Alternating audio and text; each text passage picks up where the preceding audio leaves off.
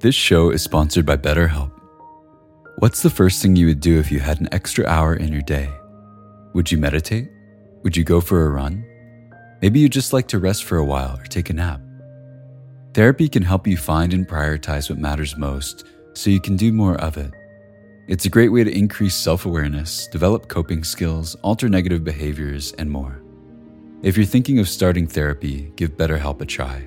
It's entirely online and designed to be convenient, flexible, and suited to your schedule. Learn to make time for what makes you happy with BetterHelp. Visit betterhelp.com/insighthour today to get 10% off your first month. That's BetterHelp, HELP.com/insighthour.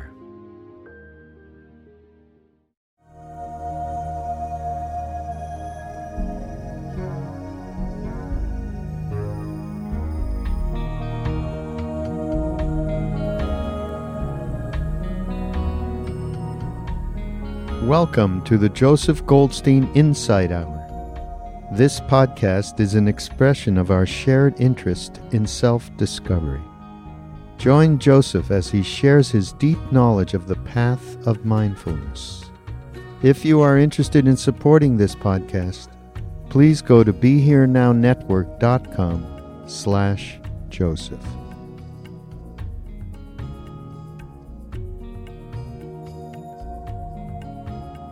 So given the explosion of interest in mindfulness during these past few years, I thought it'd be helpful to explore some of the nuances and subtleties of what mindfulness actually is and what it isn't. Because there's often some confusion about actually what mindfulness means. And it's important to understand the meaning or essence of it as a methodology for liberation. That's why we're practicing it. So as you know, the practice of mindfulness has its roots in the teachings of the Buddha 2,600 years ago, and it's quite amazing to see its relevance and its application these thousands of years later. So clearly there's something of critical importance in understanding this mind state. I was once asked to describe mindfulness in just a few words. And that's a bit like asking to describe in a few words what is art, or what is love. It's not easy to break it down into just a few brief sentences. And the first response that often comes to mind for most people when asked, well, what is mindfulness? A very common response is, well, it's living in the present moment. Not being lost or carried away by our thoughts, not living in the past, not living in the future. And this is a good place to start. That's the starting place for what mindfulness is, living in the present moment. But that by itself is not enough. So there's something I call black lab consciousness. So you're familiar with the dogs, black labs or golden retrievers. They're dogs that are very friendly, very playful. They're really a delight to be with. But when you watch them, they are in the present moment. They're not in the past, they're not in the future. They're just engaged with their sense objects. What I'm about to say may be a projection, but I think it's true. They don't look very mindful. They're in the present, but there's something missing in terms of mindfulness. So, what is it that's missing? There's a Portuguese poet named Fernando Pessoa, and the first few lines of this poem really captured my attention in this regard. He said, "Live, you say, in the present. Live only in the present. But I don't want the present. I want reality." And I think it just points to this, that living in the present is not sufficient. It's necessary, but not sufficient. So what takes us from black lab consciousness to the quality of mind that actually leads us to awakening? So one added element which we bring into living in the present is that observing power of the mind where we know that we're knowing. We're not just lost in different experience, we actually know that we're knowing it. So we might call this meta, M-E-T-A, metacognition. You know, there's a kind of stepping back or understanding, being aware that we're aware. So one way of understanding this very clearly is seeing the difference in your experience between being lost in a thought and being aware that you're thinking. In both cases, thoughts are happening. Thoughts are the object, that's what the experience is of thinking. But in the first situation, we're not aware that we're thinking. We're totally caught up in it. In the second, thinking is still there, but there's awareness, thinking. We know that we're thinking.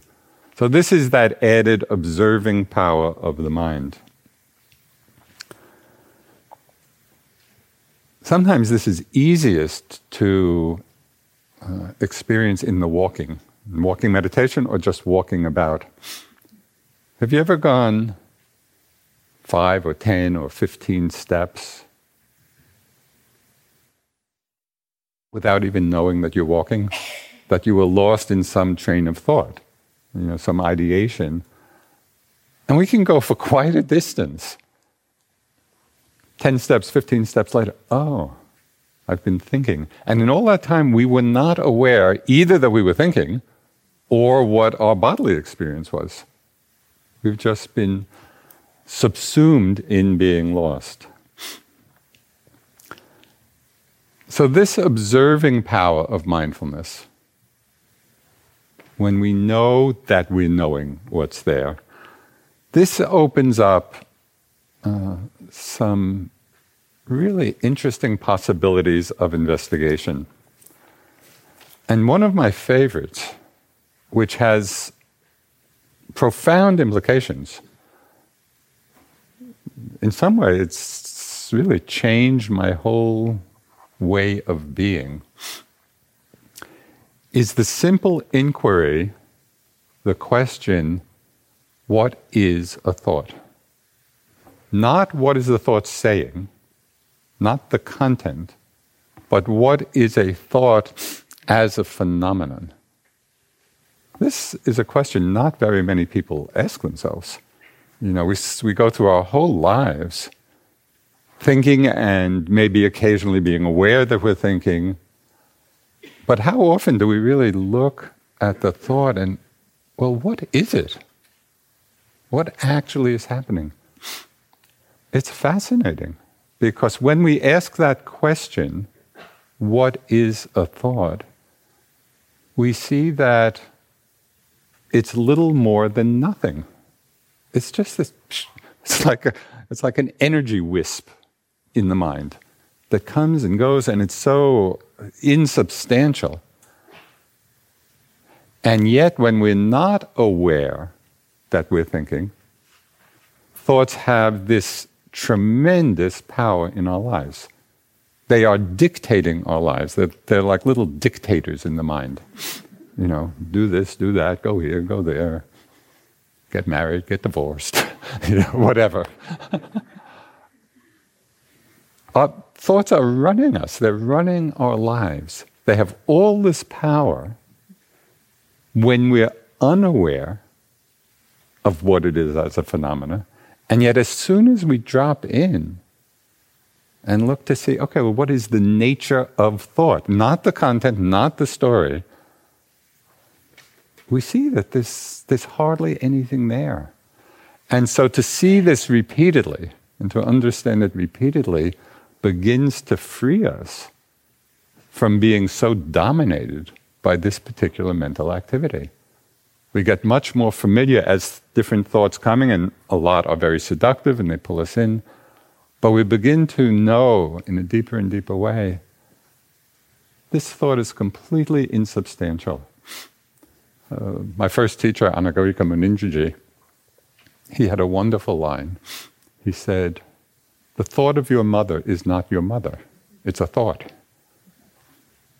But we forget this. We have all these thoughts about people and things and events, and we think it's the thing itself or the person itself. And then we get all entangled in whatever our response is to that person or situation. Forgetting that the thought of whatever is not the whatever. It's just a thought. And the thought in and of itself is completely insubstantial. When we carry that awareness, then it becomes possible to really make wise choices. We can discern, is this thought helpful? Should I act on it? Is it onward leading? Or is it not? Is it just causing us trouble? So as we investigate this, we really open up a great space of freedom in our minds. But even this knowing that we're knowing, and even aware of the very nature of thought, is not enough. So we haven't yet quite come to the fullness of mindfulness. Because we can be observing our experience. So we're observing it, we're present, we know what's happening, but very often we're experiencing whatever is arising through various filters in the mind. And it might be through the filter of wanting or desire. We're aware of what's there, but there's that greed or wanting in the mind, or it might be aversion, resistance, or it might be delusion. The Buddha gave some very vivid similes for each of these filters. And it would be interesting when you hear them and then remember them or bring them into your practice to actually get a sense of how the simile fits your own experience. So the Buddha said, there is no fire like lust, no grip like anger, no net like delusion. So it's very interesting when we become aware of these mind states, and they come, lust or desire or anger, aversion, or delusion, the fog of delusion, to really get the felt sense, hey, this is a fire. Anger with the grip of it on our minds, or the net, of delusion. A contemporary teaching describes it in slightly different language. Talks about greed is pulling in, aversion is pushing away, delusion is running around in circles. So again, I find these similes helpful because they bring to the foreground the effect of these different mind states on our minds and experience. We really start paying attention. Okay, well, what does greed feel like? What's the effect of it in our minds? What's the effect in our minds of anger or delusion? So I would check this out, and just explore this for yourselves. Very often, the filters through which we are observing experience, they're often unconscious and can be so sneaky. Just as an example, one time when I was practicing in Burma, I'd been there for a couple of months, and the practice was going well, and my body was very open and a kind of free flow of energy, and it felt pretty good. But there was this one place in my neck that was just, like a tight knot, a contraction. And I'd be trying to be mindful of it. I went in to report to Sayadaw U Pandita, and I described, the state of the openness of my body, and I said, but there's this one block. He got on my case for calling it a block. And I hadn't realized that even in that conceptual framework for the experience, already there was aversion and desire. I didn't like this, and I wanted that. I thought I was describing it objectively. Oh, yeah, there's a free flow of energy and there's a block. You see how subtle it can be? That even in the way we sometimes describe things to ourselves, embedded in that can be this pulling in or pushing away. So part of mindfulness is really starting to become aware of these filters.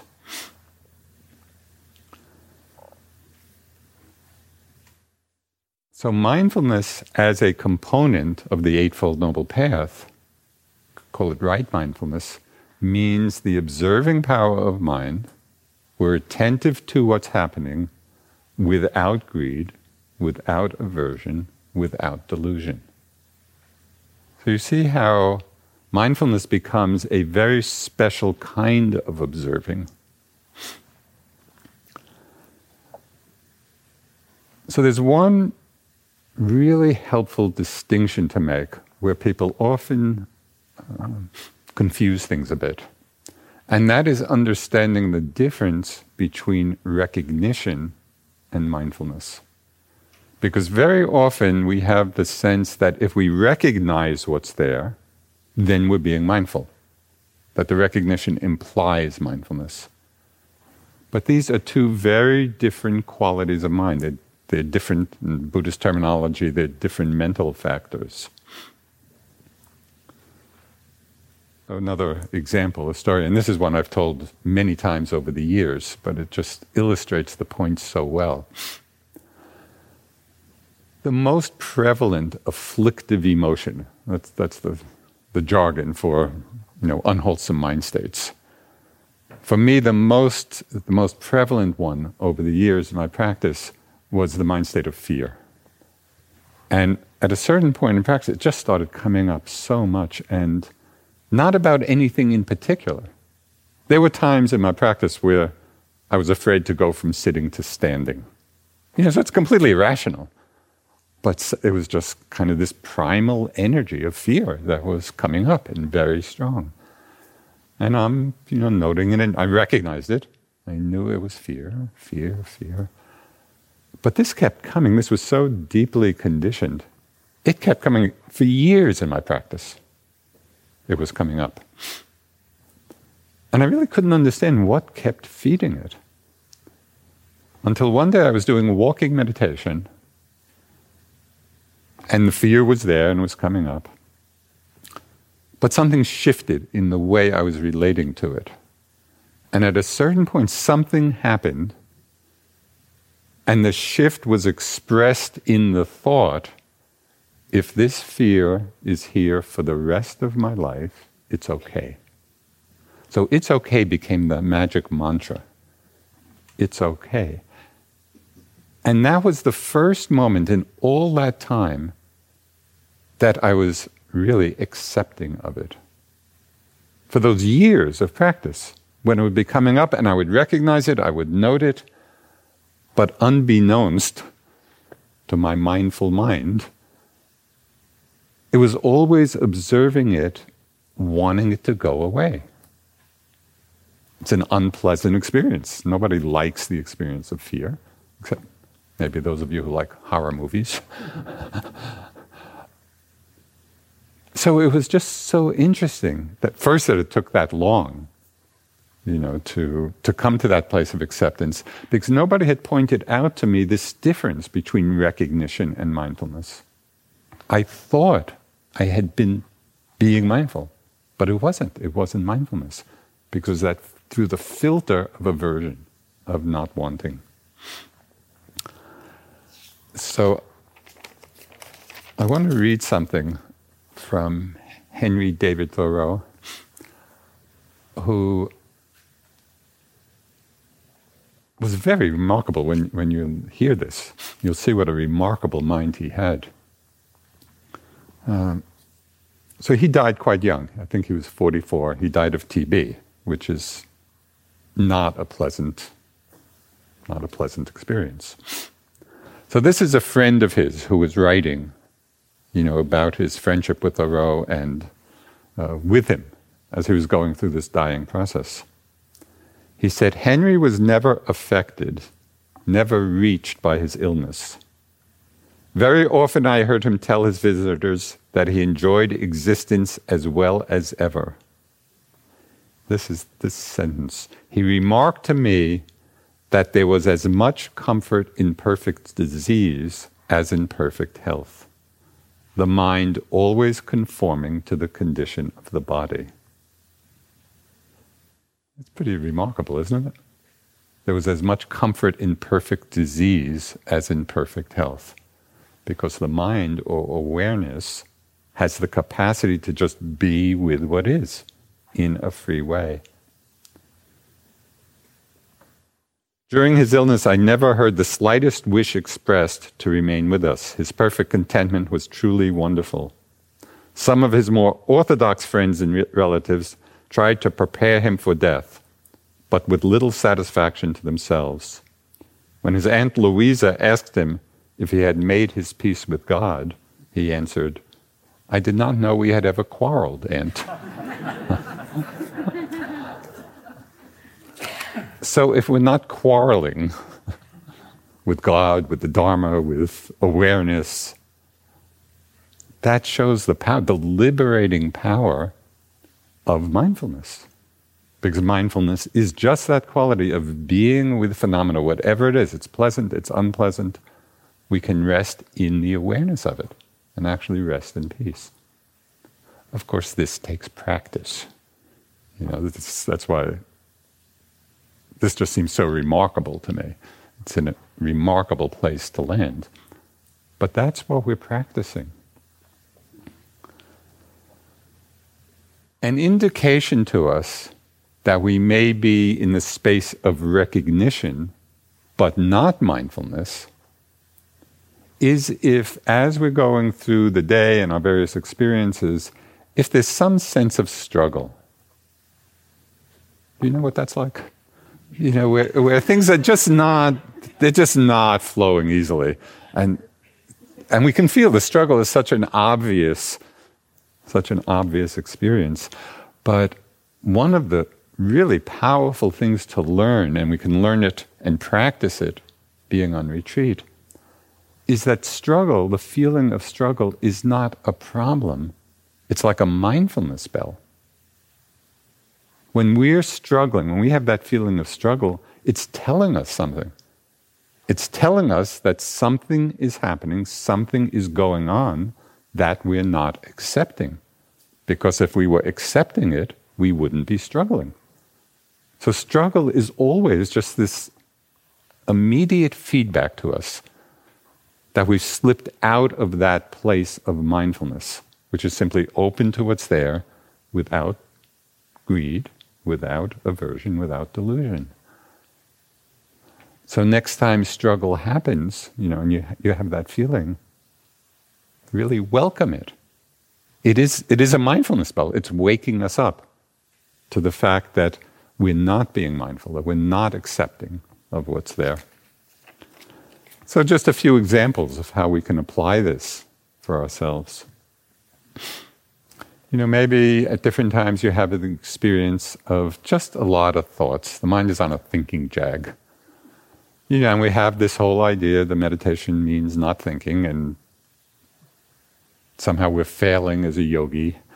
All kinds of self-judgment and discouragement.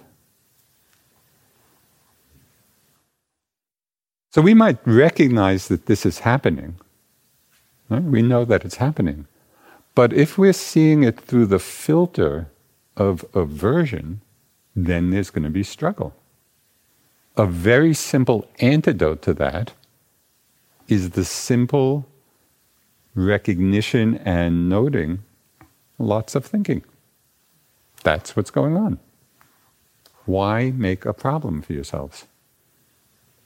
It's so easeful when we can take the sense of struggle as the feedback, shows us that we're not accepting something, and then settle back and open up to the reality of whatever it is that's happening.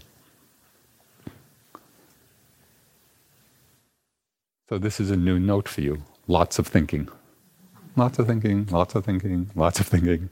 And of course, every time you make that note, you're actually being mindful. And the lots of thinking in and of itself is not the problem. It's the struggle against it that's the problem. So another example, just one time, again, when I was practicing in Burma, the monastery was incredibly noisy. Just 1 year, they were straightening these metal rebars, for construction, and straightening them by banging, just pounding metal on metal. This was all day long. All these thoughts of I came to Burma to get enlightened. Why don't? This is in the monastery. Of course, my aversion to it didn't make it go away. So I was just in this sense of struggle, not feeling at ease at all. And then I became aware, this is complaining mind. My mind was just complaining about it to myself. But I hadn't picked that up. I was just lost in the aversion to it. As soon as I recognized, complaining mind, complaining, the whole thing released. It just relaxed. The mind settled back. And it's quite amazing, even with something that on the surface would seem to be this massive distraction, as soon as I could actually become mindful, that is, recognizing it without the filter of aversion, and I could just settle back, complaining mind, hearing, it was no problem at all. All day long, it was banging, and it was just hearing, and it didn't matter. So there's an important lesson in here. There's a really important principle that we actually need to hear again and again because we often forget it. And that is in meditation, in this meditation practice, it really doesn't matter what the experience is. What matters is how we're relating to experience. That's what we're practicing. We're not practicing to have this or that experience, because whatever it is going to be gone anyway. It's all part of a passing show. The liberating practice of mindfulness is not about what experience is happening. It's about how we're relating to that experience. So that's always what we have to check into. But it's so easy. All of us at different times fall into wanting this experience or wanting that experience, and then get frustrated when it's not meeting our expectations. But the depth of practice has nothing to do with what it is that's happening. It has to do with, are we being mindful of it? In that sense of being aware, without the wanting, without the aversion, without the delusion. Can we follow in Thoreau's footsteps, where awareness can hold anything? So this is really a very critical point to remember, because most of the frustration that people feel in practice happens because of wanting some particular thing to be happening, and it's not happening. So the very simple resolution of that is to be aware of what is happening. It's really very simple, but as Munindraji also would often say, he said this a million times, he said, be simple and easy. Be simple and easy about things. So whatever is arising, it's pleasant, it's unpleasant, it's neutral, it doesn't matter. Can we simply settle back into the awareness of it? So there are a few simple techniques which support this dropping back into this place of awareness, rather than be caught up in our reactivity. So one of the tools for doing this has been mentioned already, is the tool or the method of mental noting, of just making a soft mental note or mental label for what's arising. So we're in, out, rising, falling, thinking, lots of thinking, complaining mind, hearing, whatever it is, we just make a very soft mental note. And people have different relationships to this tool.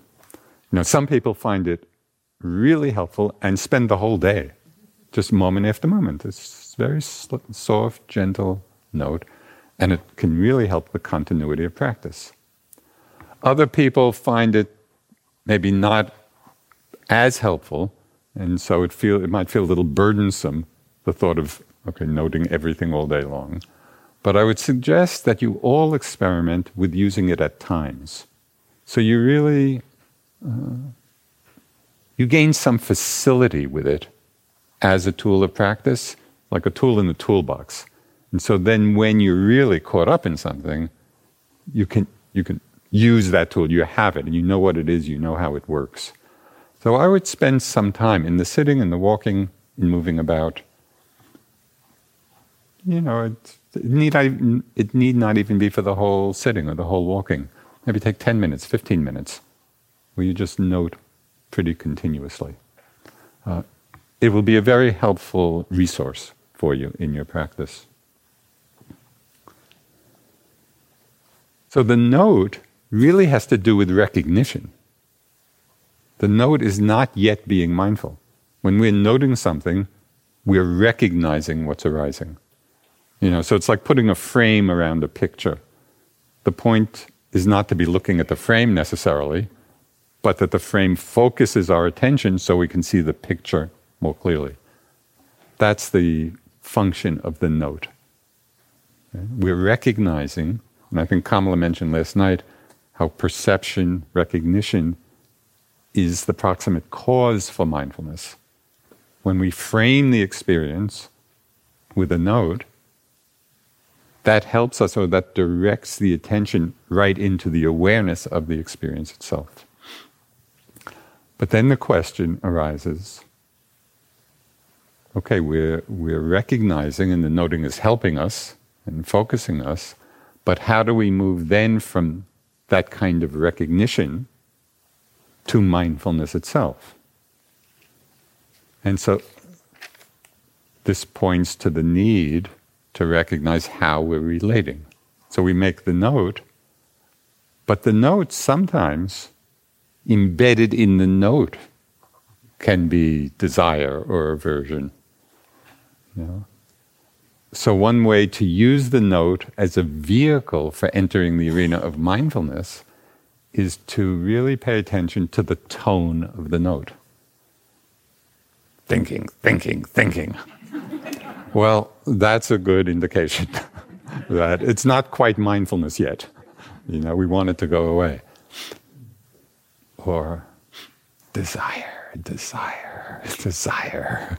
Yeah, that's recognition, but not mindfulness, right? Because there's greed, there's wanting. So a very simple technique, if we happen to observe, the tone of note that may not be that skillful, is to just soften the tone.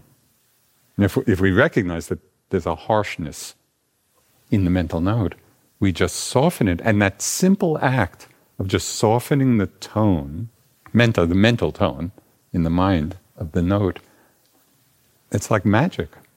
It's like as soon as we soften the tone, can feel it settle back into that place of acceptance rather than non-acceptance and struggle. There's another tool for going from recognition to mindfulness. And Sayadaw U Tejaniya, who's a Burmese monk who's taught in this country over the last quite a few years now, he has a teaching which has been very, very helpful. He suggests to frequently ask the question, what's the attitude in the mind now? So that's like asking, well, what's the filter in the mind? And just by asking the question, well, what's the attitude with various experiences, it could be anything, it could be something in the body or a mental event or external seeing. Just to ask that question, well, what's the attitude? That will focus us on whether there actually is a filter or not. And sometimes the simple asking of the question is enough. We don't even need an answer. So just as an example of this, one time I was sitting, and I was just sitting in normal meditation, feeling the breath go in and out. And I thought it was all just going along fine. There was no sense of struggle. But I remembered, this instruction. And so I just asked that question to myself. Well, what's the attitude in the mind? And this was something very simple, like the breath. And it was quite amazing. Just in the asking of the question, what's the attitude in the mind? In that very moment, I could feel the mind relax back from a wanting that I didn't even know was there. Right? And then, in reflecting on this, I saw that even when I was just with the breath, in a very subtle way, there was just a slight leaning into it with a wanting for more concentration or a wanting for calm, but very subtle, not obvious at all. And just by asking the question, what's the attitude? It settled back, which illuminated that wanting that had not been obvious to me. So that question is very helpful. And just periodically, several times, or many times, in a sitting, in a walking, going about, you might just ask, well, what's the attitude in the mind?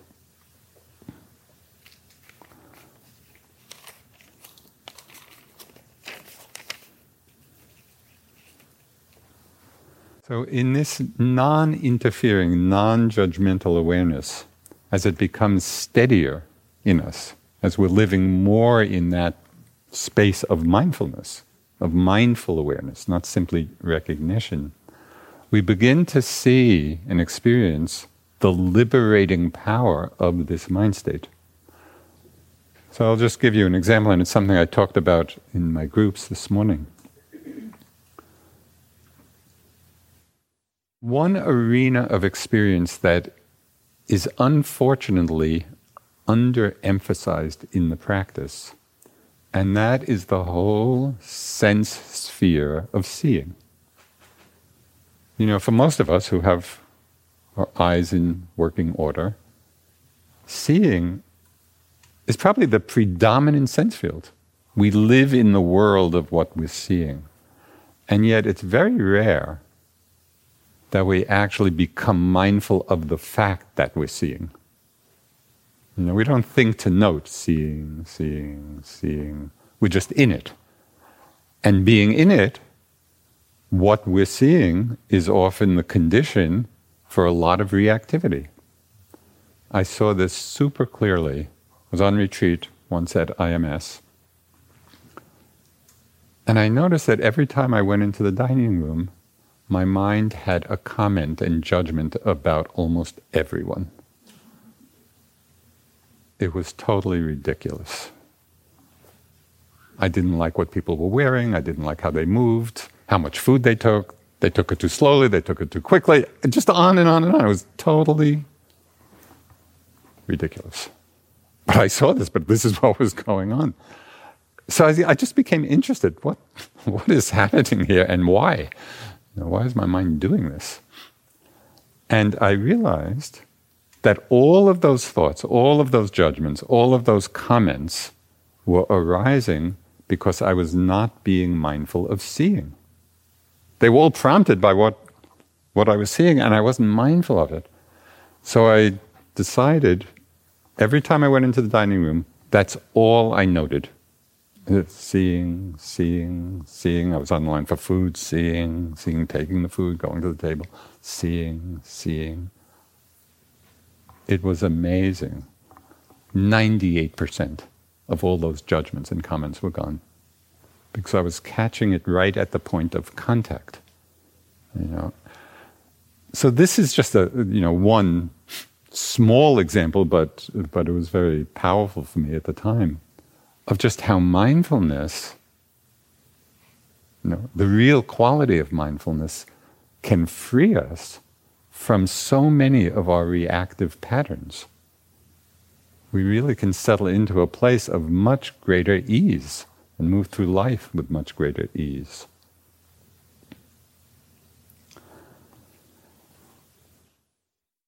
So as we refine our practice of mindfulness, of what mindfulness actually is, it's more than just being in the present.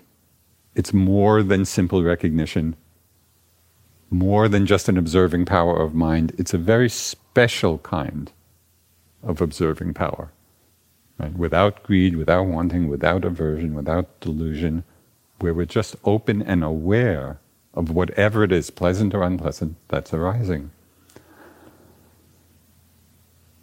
So as we become steadier in this way of being, we see that it is a means for answering one of life's most basic questions.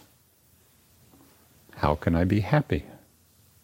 And that's, in one way or another, that's what we're all looking for. We like to be happy in our lives. So John Lennon had something to say about this. He said, "When I was 5 years old, my mother always told me that happiness was the key to life. When I went to school, they asked me what I wanted to be when I grew up. I wrote down, happy. They told me I didn't understand the assignment. And I told them they didn't understand life." 5 years old. So he had some understanding. So another way of expressing that question might be, what do I learn from being mindful? So once we kind of have an understanding of what mindfulness actually is and what it isn't, and we practice it and we become a little steadier in it, so then the important question is, well, what am I learning from this? Because mindfulness in itself is not the end. That's not the end point. We're practicing mindfulness in the service of wisdom. So the very relevant question is, okay, I'm being mindful, what am I actually learning? So one of the first things we learn from being mindful, and this is of such critical importance, is that what we do matters. That actions have consequences, largely determined by the motivation behind the action. And the Buddha talked of how actions motivated by greed or hatred and delusion bring the result of some kind of suffering in our lives. And actions motivated by generosity, by love, by wisdom, bring about happiness. But often, we go through life doing what we do, acting out our habituated patterns, and think that whatever we're doing ends just in that experience. It's not that often, I think, that many people really look to see what are the consequences of these actions. That our actions matter, they bring about different kinds of results. So there's a very powerful teaching of the Buddha in this regard, when he said that what we frequently think about or repeatedly practice, either knowingly or unknowingly, what is repeated over and over again becomes the inclination of our minds. So it's not just kind of a singular event that's happening in the moment.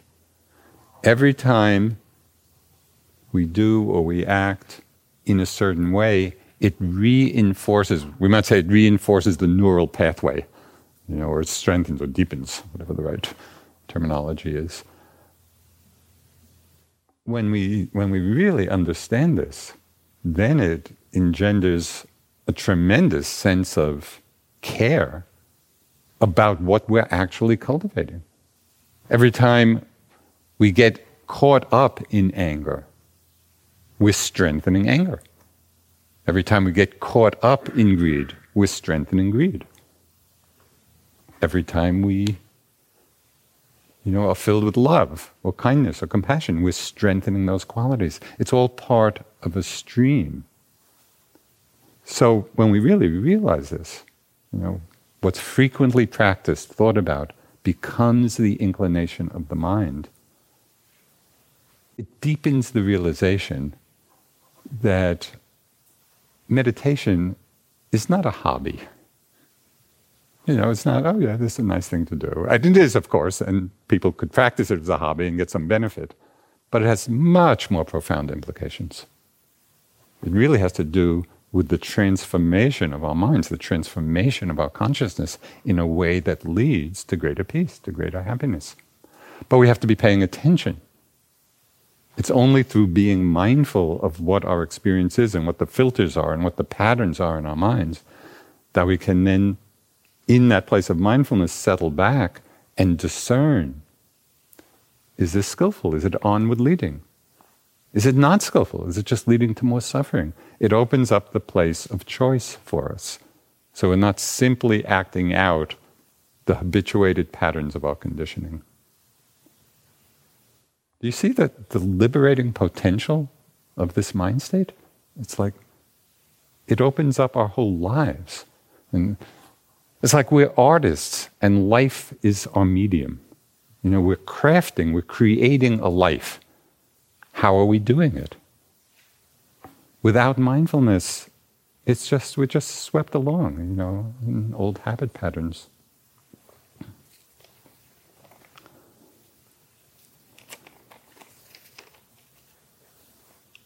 So some very simple reflections, to just reinforce this. Just consider, what is it like? What does it feel like when we're being generous or when we're being self-centered? Just to pay attention, to be mindful. When I'm being generous, it feels pretty good. It's an open-heartedness. What does it feel like when we're just being self-centered? You can feel the narrowing and the contraction. What does it feel like when we're inclusive of everyone around us? Or when we're excluding people? What's the difference in our own happiness in these different situations? How do we feel when we see and appreciate the good qualities in people rather than focusing on their faults? Which is a very common tendency. With people, it's so easy to see other people's faults. Of course, we don't have any, but it's easy to see in others. But the whole underpinning of metta practice, the emphasis is on really intentionally focusing on the good qualities in people. And that brings about a very beautiful mind and heart space. So these are the kinds of things we can learn from being mindful, and they transform our lives. It also leads to more subtle levels of understanding and wisdom, of what brings genuine happiness and what doesn't. What's interesting is that we often confuse these two. That we think what actually leads to suffering, we think that it brings us happiness. So that's a problem. So one way of exploring this for yourself, and with everything that's being said from any of us, you don't have to believe any of it. It's all an invitation to inquire and investigate for yourselves. Right? So it's just pointing to possible avenues of investigation. So we might take a look at, when we're being mindful, what does it feel like when we're holding on and filled with desire, and when there's a level of renunciation or non-addiction? It's very different. One of the things I really love to do is to watch desires arising in the mind. And in those times when I'm actually being mindful, just desire, and I'm feeling it. And then notice what it feels like when the desire goes away. Because it always will, it's just another impermanent state. Desire, and desire comes because of something pleasant. That's what very few people desire the unpleasant. Right? Maybe some, but... And so there's always some pleasure interwoven with the desire. But what does it feel like? So with the desire, we're with that experience, and then the desire goes away. for me, when I see that moment of the desire ending, it's always a sense of being let out of the grip of something. That's what the grip of desire. And then in the moment when it disappears, even though it might have been associated with something pleasant, the grip of it is suffering. And that can become apparent when we contrast it with that moment the desire disappears. It's like just, as I say, being let out of the grip of that particular mind state. In a similar way, one of the things we learn from being mindful is the suffering involved in anger, even though there's aspects of that mind state, and the reason it's so seductive is that people often experience it as energizing, and giving us power, and so we're seduced by it. But the Buddha had some very telling words about this. He said, anger with its poisoned source and honeyed tip. It does have a honeyed tip, sweet tip. And that's that feeling of self-righteousness or, apparent power or strength. And so that often seduces us, and we don't see underneath that to the poison source, that it's really a very afflictive mind state. It's a source of suffering. But we have to see this for ourselves. It's not enough just to hear it and even to know it intellectually. So that's where mindfulness is such a powerful tool of liberation. That's the faculty that actually lets us investigate and explore this.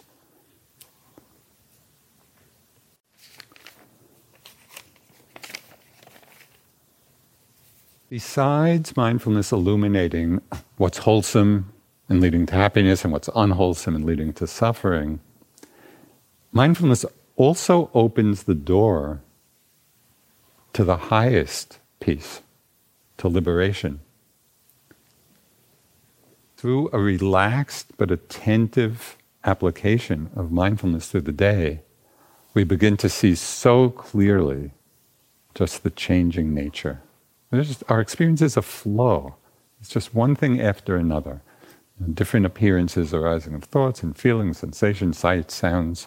Just moment after moment, things are arising and passing away. So mindfulness helps us be in that flow of experience without obstructing it, without damming it up with our wanting or with our aversion. We begin to understand very deeply, and it's interesting, this is so obvious, and yet not that many people really see it or apply it. We begin to understand that attachment and clinging to that which is impermanent is always a source of suffering. If we're holding on to something, and we want to be holding on to it, we want it to stay, but in its very nature is changing, the more we hold on, the more we suffer. It's so obvious. But we have to see it, we have to experience that. So pay attention. Really look to see when the mind is attached. And how it is obstructing just the easeful flow of changing experience. There's a wonderful Native American writer, Louise Erdrich. She wrote, "These powerful moments of true knowledge, which we paper over with daily life. But every so often, something shatters like ice, and we fall into the river of our own existence. We are aware." And it's like that. It's like we're going along just caught up in everything. It's like ice. And we're not seeing the impermanence, and we're not in the flow, and we're just reactive to what's pleasant or unpleasant. But every so often, there are these powerful moments of true knowledge. Something shatters like ice, and we fall into the river, into the flow of our experience. We are aware. So it's a state of great freedom and great peace and ease. So mindfulness as a vehicle for liberation is just a very pithy teaching of the Buddha. And it's very simple, very clear, but not so easy to practice, which is why we come on retreat, where he talked about in seeing impermanence, the mind doesn't cling. When you're sitting by the side of a river watching it flow, do you try to hold on to the river? To stop? No. The flowing nature of it is so obvious. Our experience is exactly like that. It is a flow of changing phenomena. And when we see that, which is what becomes obvious in our meditation practice, just this flow, when we see impermanence, the mind doesn't cling. The Buddha went on, when it doesn't cling, it is not agitated. So again, it's important to hear these words and then to check them out in your experience. Knowing it conceptually doesn't do much. But we can pay attention and look to see when you're really seeing impermanence, just check out.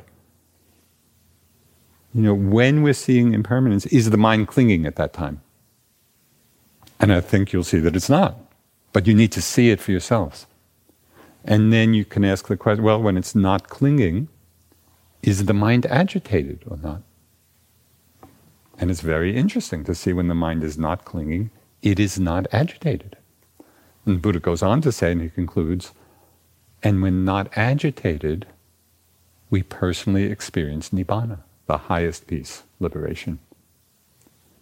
So all of this is what comes from this practice of mindfulness when we understand what mindfulness actually is, and also what it isn't.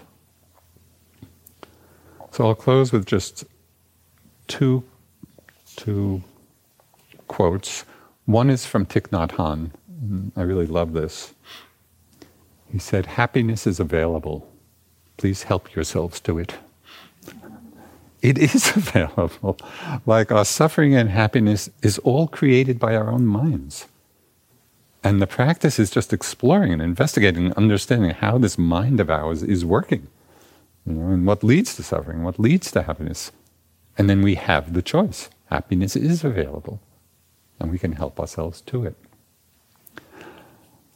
So I'll just close now with this. It's kind of a poem of sorts by a very accomplished Tibetan Dzogchen master. His name was Nyoshul Ken Rinpoche.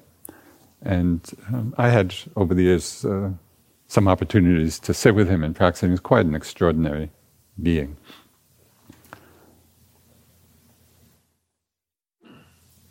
And at this particular retreat, there were a lot of people who had been practicing mindfulness on this retreat. And usually in that teaching, it's not a word that comes up that often. I mean, they talk about the Dharma, with a different vocabulary. But he knew who was on the retreat, so he wrote this poem for us. So this is what he wrote. Mindfulness is the root of Dharma.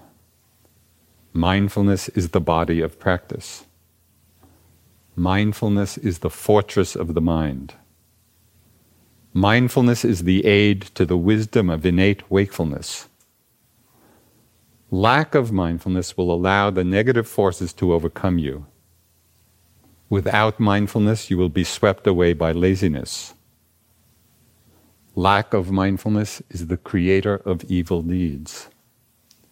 Without mindfulness and presence of mind, nothing can be accomplished. Without mindfulness, you are a heartless zombie, a walking corpse. So remember that when you're moving about. Without mindfulness, you are a heartless zombie. Dear Dharma friends, please be mindful. By the aspiration of the Buddhas and Bodhisattvas, may all Dharma friends attain stable mindfulness and ascend the throne of perfect awakening. That's what we're doing here. Ascending the throne of perfect awakening.